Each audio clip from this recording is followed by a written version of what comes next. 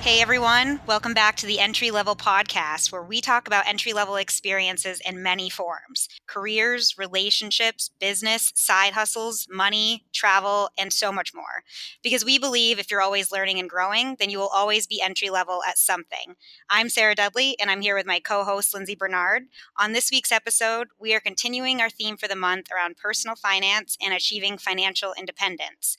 So with us today to talk money is Grant Sabatier. Grant is the author of Financial Freedom and the creator of Millennial Money, which has reached over 10 million readers.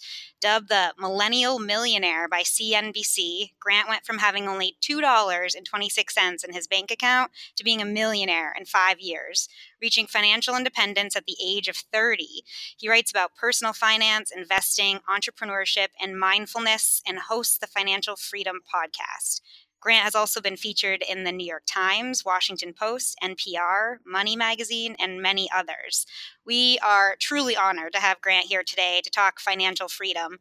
Many of us can only dream of financial independence by 30. I know Lindsay and I have already missed the mark. So I know I'm eager to hear more about how you made it happen. So thanks for joining us, Grant. Yeah, thanks for having me. It's a real pleasure. Awesome. So I think I teased it a little bit there. Clearly, you made some big leaps between 25 and 30, the ages of 25 and 30. So can you give us a little bit of background about, I guess, where you were when you had that $2.26, how you got there, and then, in a nutshell, I guess, how you got what things you did in 5 years to get to be a millionaire? Yeah, absolutely. So I graduated with a philosophy degree. I bounced around a number of jobs after college. I never quite found the right fit, and I actually got laid off twice during that period. So at the age of 24, I found myself unemployed and living back home with my parents, literally sleeping in the same bed that I slept in as a 7-year-old kid. I know it's terrible. They said that I could crash for 3 months, but that they weren't even going to give me a dime. So 3 months isn't a long time to kind of go from broke and turn your entire life around. At the beginning of that period, I'd sent out over 200 resumes without a single call back, and I was pretty low. I woke up in August 2010, checked the balance on my phone because I wanted to go to Chipotle, and I saw that I had $2.26 left to my name. It was a pretty low point, and I realized that I was going to have to do something very different than what I was doing. And so I was just doing a simple Google search that month and saw a Google ad. And I'd never seen a Google ad before, and it was on my phone. And so I started researching Google ads. I just did literally a Google search for Google advertising. And I figured out that there was a ton of demand for people to run Google ad campaigns, and that demand was projected to actually grow. So I was like, oh, there are jobs here. I'm going to try to learn a little bit more about this. And so then the second link was for an actual Google website where, I would watch like a 2-minute intro to Google advertising. And more importantly, I learned that you could get certified by Google to run Google ads completely for free. All you had to do was take, at the time, was a 1-hour test online. And I was like, okay, I'm going to research this a little bit more. They had all the resources that you need. It was called Google AdWords University. So I went through that. I really fell in love with the idea. I was probably more intoxicated by the fact that maybe it could get me a job. So I ended up basically 30 days later getting Google AdWords certified. The first job that I applied, I put that on my LinkedIn profile and on my resume. The first job that I applied to manage Google campaigns, I got, and I was making $50,000 at a 30-person digital marketing agency in Chicago. By the end of that first year, I wasn't just running campaigns for my agency. I'd started my own little agency, and I was running campaigns for law firms and realtors to help them generate clients. And I was spending my time learning how to build WordPress websites And this is back in 2010 when it wasn't nearly as popular. And the first side client I got was a $500 website that I found on Craigslist. A lawyer was looking for a website. I did such a good job. He was so happy. He introduced me to some of his buddies and then an association in Chicago of lawyers. 3 months later, so this is 6 months after I got the job, I sold my first $50,000 website project. And I'd made more in 3 days on that project than I was going to make my entire year in the full-time job. And that moment really completely changed my life. And by the end of that year, I'd made $300,000. I left the agency. I launched my own company. Then I ended up launching a second company with two other guys. One was focused on higher ed digital marketing. The other was focused on digital marketing for realtors. This entire time, I'm saving at that point 60% of my income. And then I increased my savings rate to 82%. So I drove the crappiest car, an $800 Nissan Maxima that I also bought on Craigslist. And I lived in an apartment that my wife, then girlfriend, would not even come over and hang out with me because it was so crappy. But all my friends made fun of me, even though they knew I was making good money. But the entire time, fast forward, it took me 5 years, 3 months, and 6 days from the day that I checked my balance on my phone. On my site, you can see, I took a screenshot that day with $2.26 in my account. 5 years, 3 months, 6 days to have $1.25 million saved and invested. And that was the amount of money that I determined I would need to be financially independent and could live on for the rest of my life. Wow. Wow. Okay. That is incredible, first of all.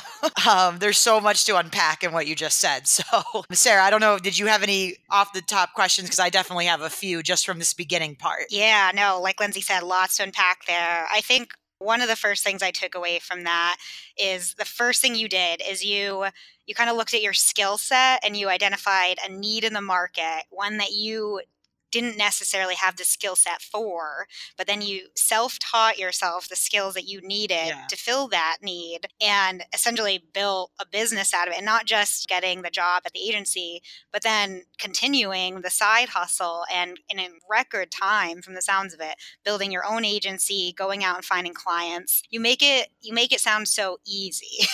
What were the biggest challenges you had in that time? Or were you so hungry for it that it just came that easy to you?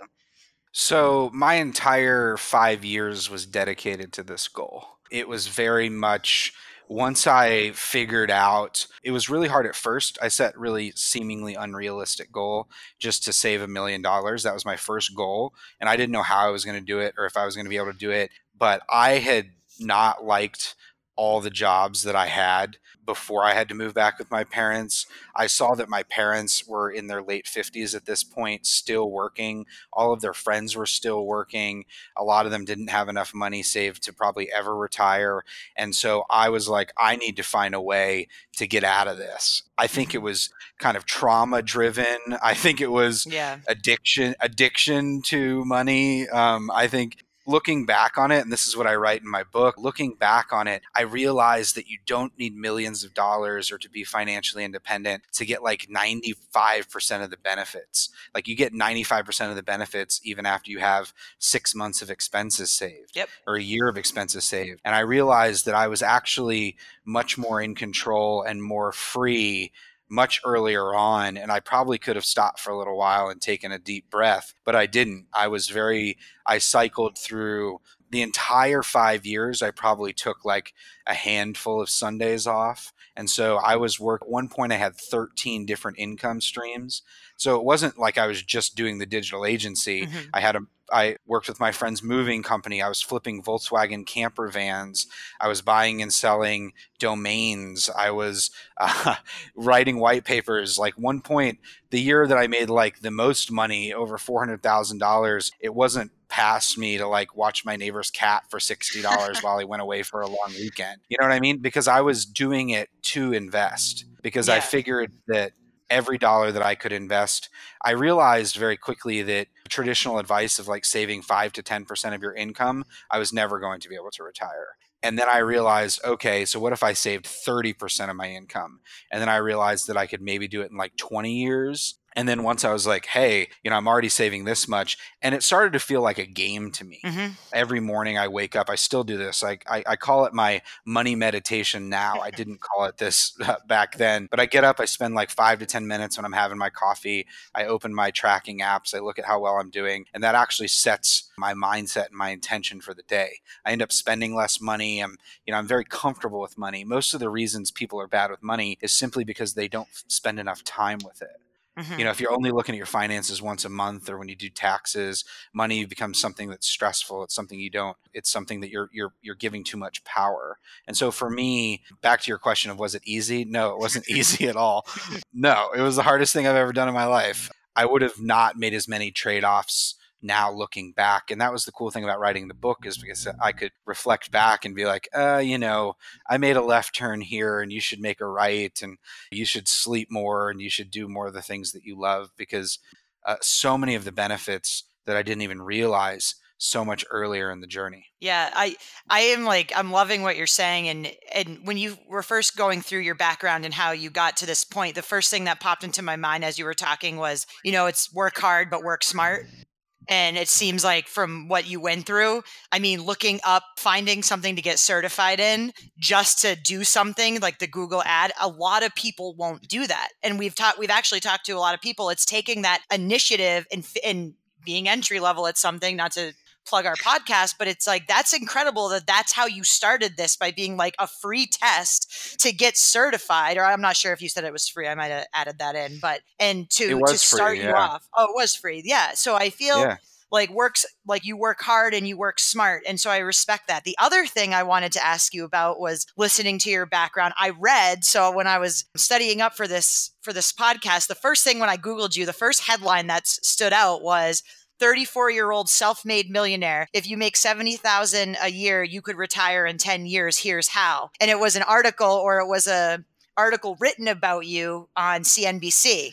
And so I read this article and I was laughing as you were talking, because it sounded very like the advice you gave in this article was very similar to you telling your background story. And the three things that you mentioned: 1, cut your housing expenses; 2, start a side hustle; and 3, stick with it.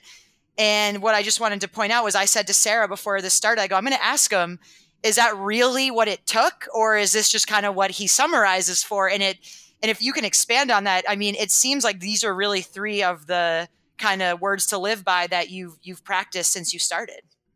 Or are there more? Yeah, absolutely. Yeah. There are certainly more. That's why the 2 most popular, I've spoken to hundreds of thousands of people around the world and done hundreds and hundreds of interviews and written over 500,000 words about money. And the number one question I get, the number 1 and number 2 are, how did you actually do this?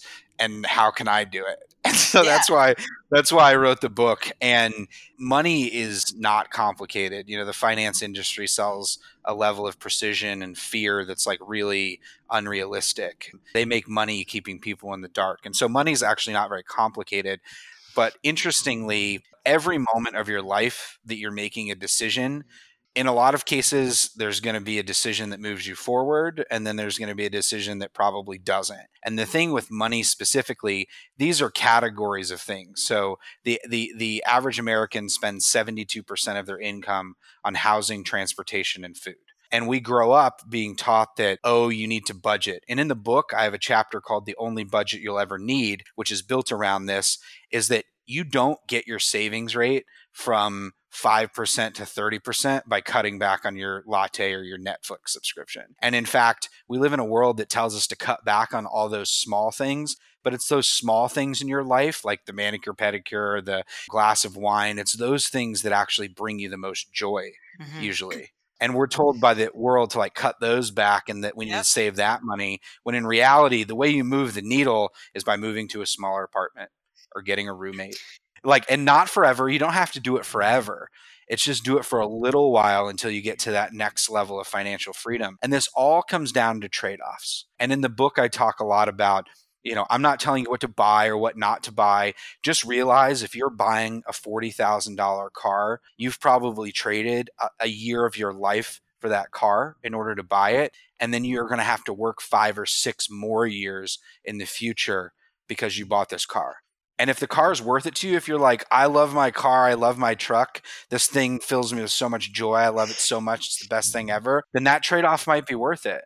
And the whole thing with money is I didn't just like cut back on my housing. I cut back on my housing and cut back on my food and drove the cheapest car and side hustled to invest. And, and so in the book, all these things are stackable where the sum is so much greater than the parts. But you get benefit just from reducing your housing expenses. Save that, and then that's going to help you get there faster. But if you want to reach financial independence, which is that point when you no longer have to work for money again, if you want to do that as quickly as possible, you want to focus on the sum instead of just the parts. And so you want to do all these little tweaks because the benefits are stackable. So you reduce your housing expense so you can save more. You reduce your food costs so you can save and invest more. There's a limit to how much you can cut back. That's one of the things. Like there's a limit literally to how much you can cut back until you're miserable. There's not a limit to how much money you can make. And so I see so many people, they focus on just like cutting back and pinching pennies and doing all these things, when in reality, they should be spending that time building new skills, because in my opinion, skills are future currency. Like skills, the skills that you have are going to determine how much money you make over your life. And that's the thing about me, like all the money I've made, most of it I can trace back to a series of free YouTube videos. I never got taught how to build websites. I learned it all on YouTube. I've made probably over $1 million building websites just from watching YouTube videos. And those are available to everyone. And yes, you have to take the initiative and you have to be curious. But if you want to do it as quickly as possible, you want to be doing this and that and investing your side hustle income. Most people just side hustle so they have more spending money. I side hustled exclusively so I had more money to invest, because that's the amplification factor. And when you do all these things, a vast majority of people, if you're making $70,000 anywhere in this country, except for maybe like Los Angeles, San Francisco, and New York, but you can still do it in New York. I live in New York and it's totally possible. You can retire in 10 years or less. 100%. Yeah, I think that's awesome. I'm like writing all this down because I feel like I need to do a better job at like thinking about this stuff. You just got to read the book. Yeah, I do need to read your book.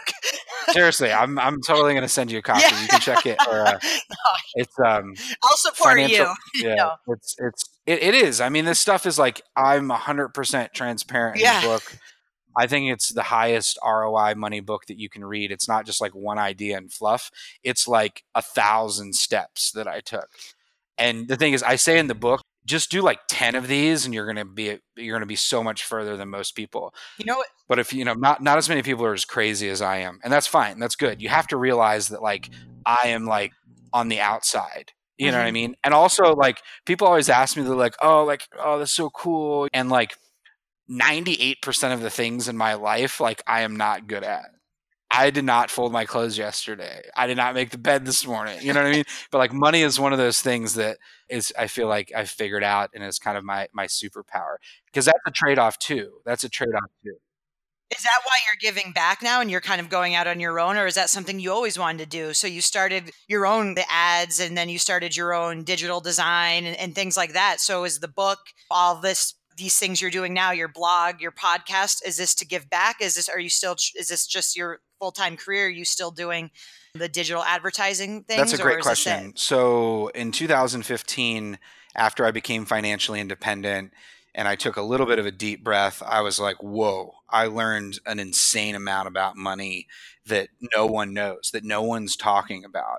And so I launched Millennial Money just to share what I'd learned, just to be like, hey, I did it. Look, here's what I did. That was the sole purpose. I was like just trying to unpack everything that had just happened. And then about a year later, 2016, my traffic started growing. And I remember it was like November 2016. I got my first like really heartfelt reader email. And it was just like, you changed my life. I saved $13,000 this year. And then 2 days later, I got another email. And then I started getting more emails. And now I have, I'll look right here in Gmail, 17,681 reader emails since November 2016 that are just like that.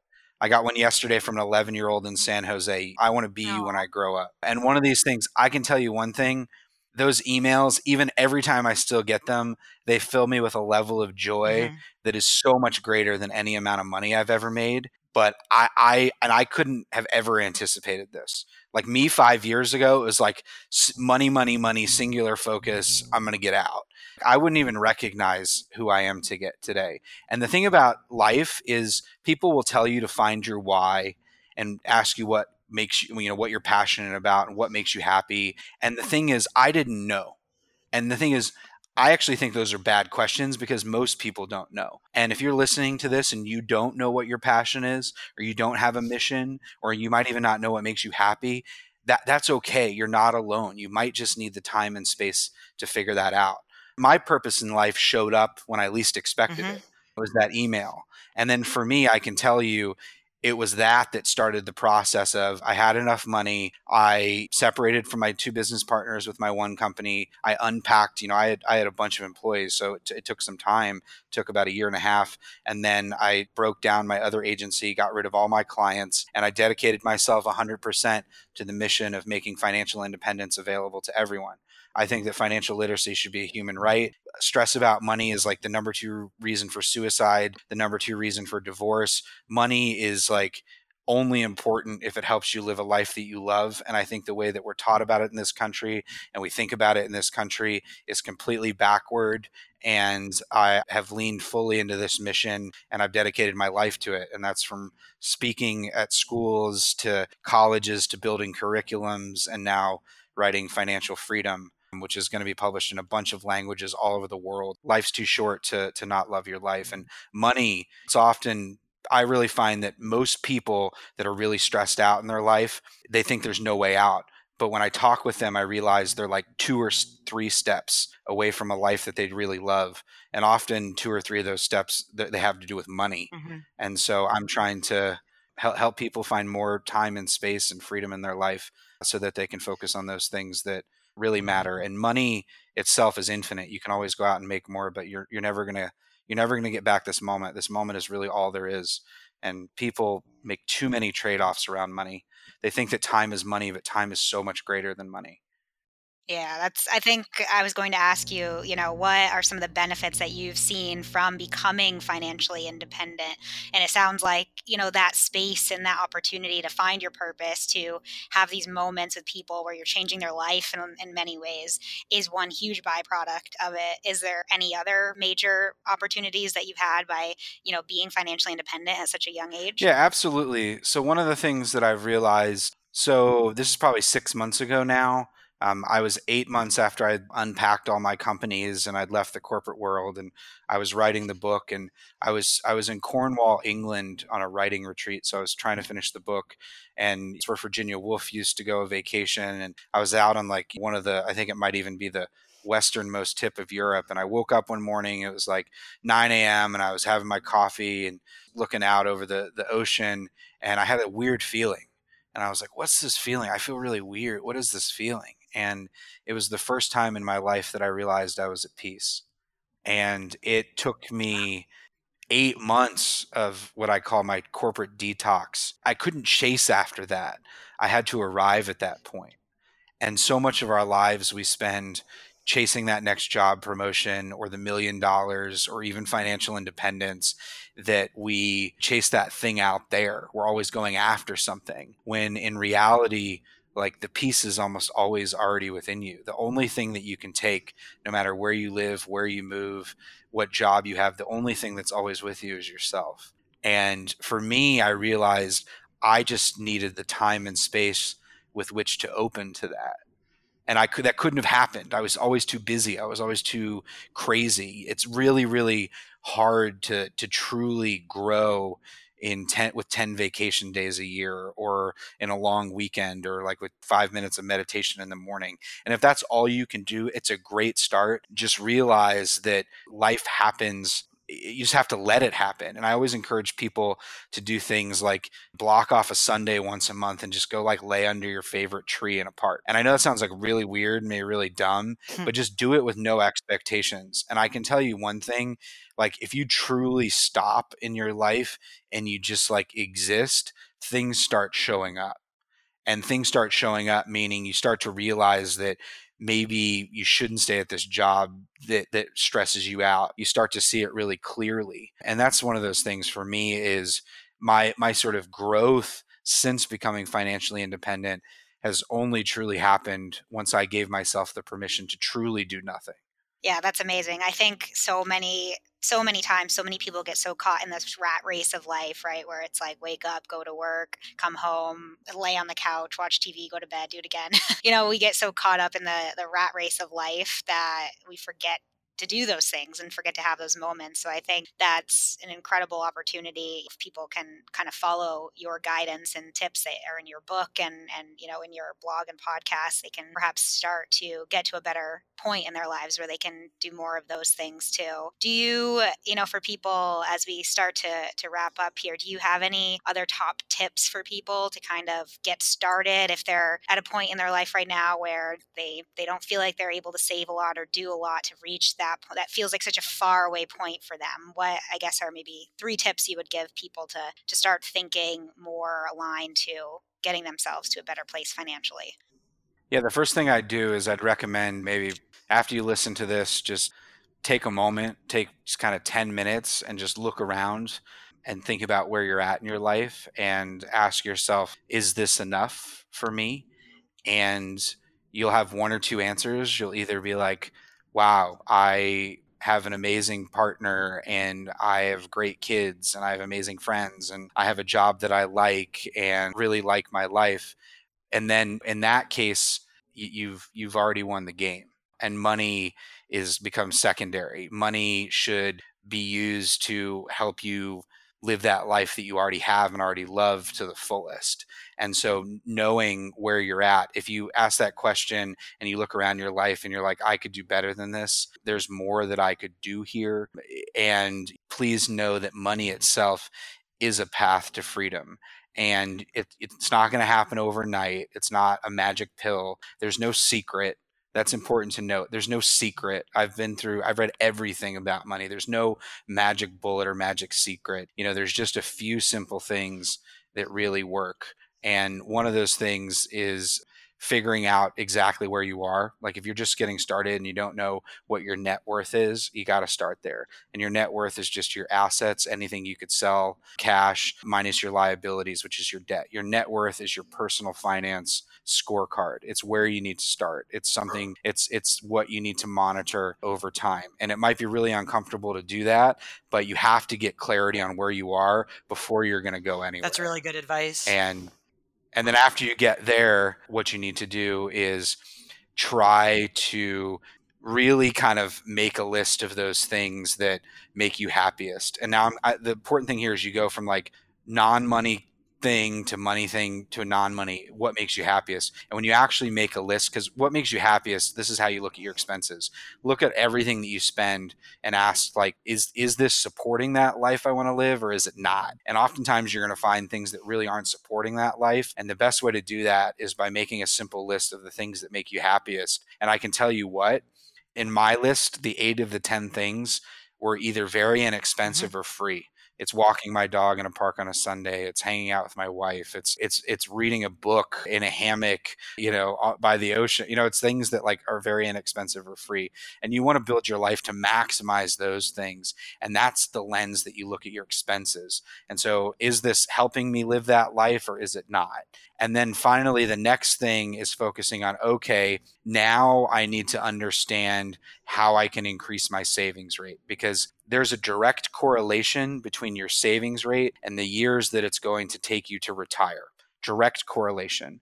And that's very, if you go to financialfreedombook.com/tools, I built 9 calculators. They all work on your phone, easy to use. And you can just plug in your own numbers. It's all anonymous. Like it doesn't save any of your data. And you can figure out what your savings rate is. And more importantly, it can tell you, like you can just play around with scenarios. If you change your savings rate, so say you're saving 3% of your income, it's going to tell you based on the money you do have. If you increased your savings rate to 20%, and we talked about the easiest way to do that is to just move to a different housing situation, all of a sudden you've cut your time from retirement from 50 years down to 25. And then if you can get your savings rate up to 30 or 40%, you've cut your time to retire, most people, from 25 down to 14. And then if you can get it to 50%, then all of a sudden you've gone from 15 years to 10 or 11 years. And the easiest way to get those savings obviously is with your housing, transportation, and food. And then the final tip, if you hear this and you're like, I can't save any more money, you have to use what I call my 1% strategy, which is, if you have a 401k or 403b plan, or even a savings account and a bank account, you can set it up to contribute 1% more per month automatically. And so if you're saving 3% of your income after you do that calculation and you start saving 1% more, 1% of what you're making, cutting that back, I can guarantee you're not going to feel it. And you're going to go from 3% to 15% by the end of the year, and you won't even have noticed it. And not only will you not have noticed it, but you'll have gone from 3% to 15%, and you'll have cut at least 12 years off the time that it'll take you to retire. And you do that the next year at 12%, then you're at 27% savings. And then you do it the next year at 39. And all of a sudden in 3 years, you've gone from saving 3% of your income to 39%, and you haven't really felt it. And you've cut your retirement time 50 years down to less than 20. And it's just 1% per month. And that's the great place to start. But one of the things I can tell you is if every morning you wake up and check your net worth, no matter where you're starting from, even if you owe $40,000 or $50,000, you're going to see once you start investing that number just go up a little bit. And then the next day, you're going to see it go up a little more. Maybe it'll go down the next day, but you'll start seeing the numbers go up as you invest more money. And that in and of itself, just that momentum alone, every day you're going to come excited to look at your net worth, and you're no longer going to be afraid of money. It's no longer going to be some confusing thing that you don't know about. It's going to be something you understand and know how to manage and know how to get. And then you just keep doing that, and it becomes addicting.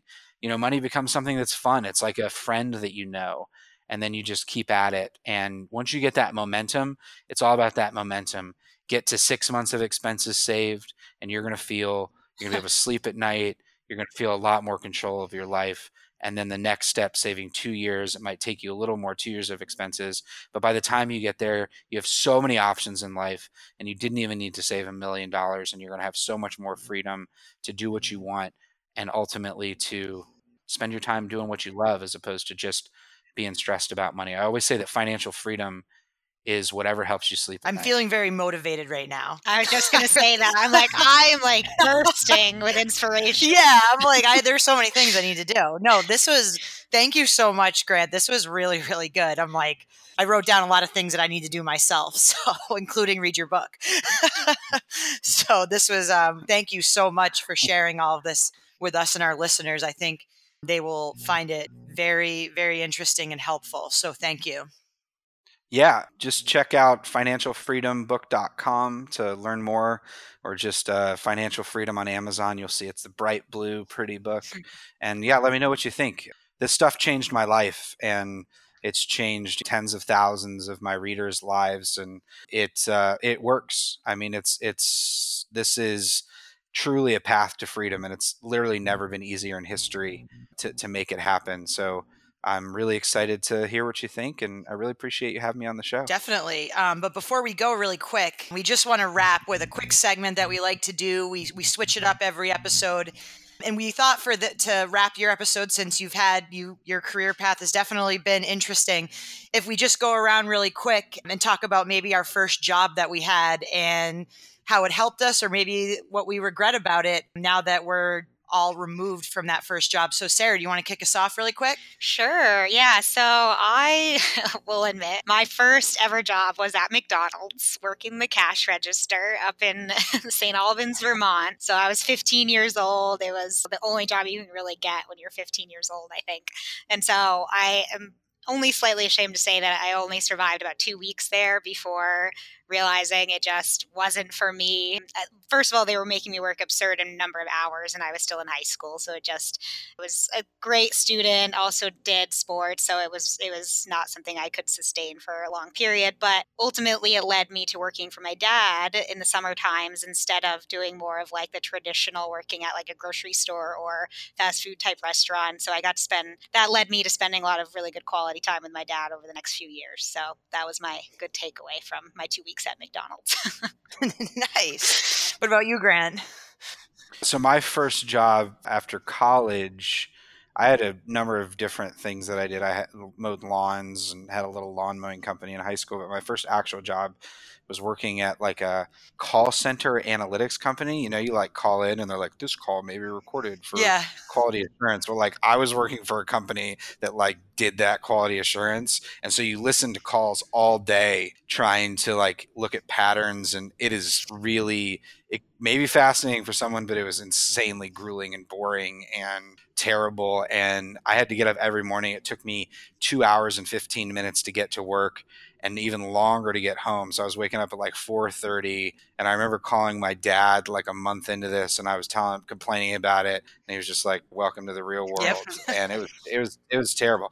They ended up laying me off like 6.5 months in because I clearly wasn't making them enough money. And that was that. It's awesome. Well, that's awesome. Well, I'm going to go, mine's a little different. I'll go the path of what Sarah did. And I grew up in Maine. So I know a lot of people are probably familiar with Old Orchard Beach, big pier, kind of like Hampton Beach. But there is a Dairy Queen right by the pier. And I got to be honest, it was a dream job for high schoolers. Like a lot of people wanted to work there because they actually paid well. They didn't serve food. It was just ice cream, like right on the corner. And we also, because of like, it was the pier and it was Old Orchard Beach, we stayed open until like 11 at night. So if you worked the night shift, you made a ton of tips in those little cups. So we used to walk, not only were we getting paid minimum wage to be there, we would walk out at night with like $40 in tips. And when you're in high school, I mean, you feel like you're rich, especially if you're working 3 or 4 nights a week. And I worked with a couple of my other friends. And so we actually enjoyed working there in the summers in high school. And I think I worked there my first summer out of college before I started interning and stuff. But yeah, so Sarah, I'm right there with you. I was Dairy Queen. The fast food stuff, it's the stuff every high schooler dreams of. Yeah, seriously. I didn't even know there was a beach in Maine. I'm just Googling Old Orchard Beach. It's so beautiful. Oh, yeah. Maine's very pretty. So beautiful.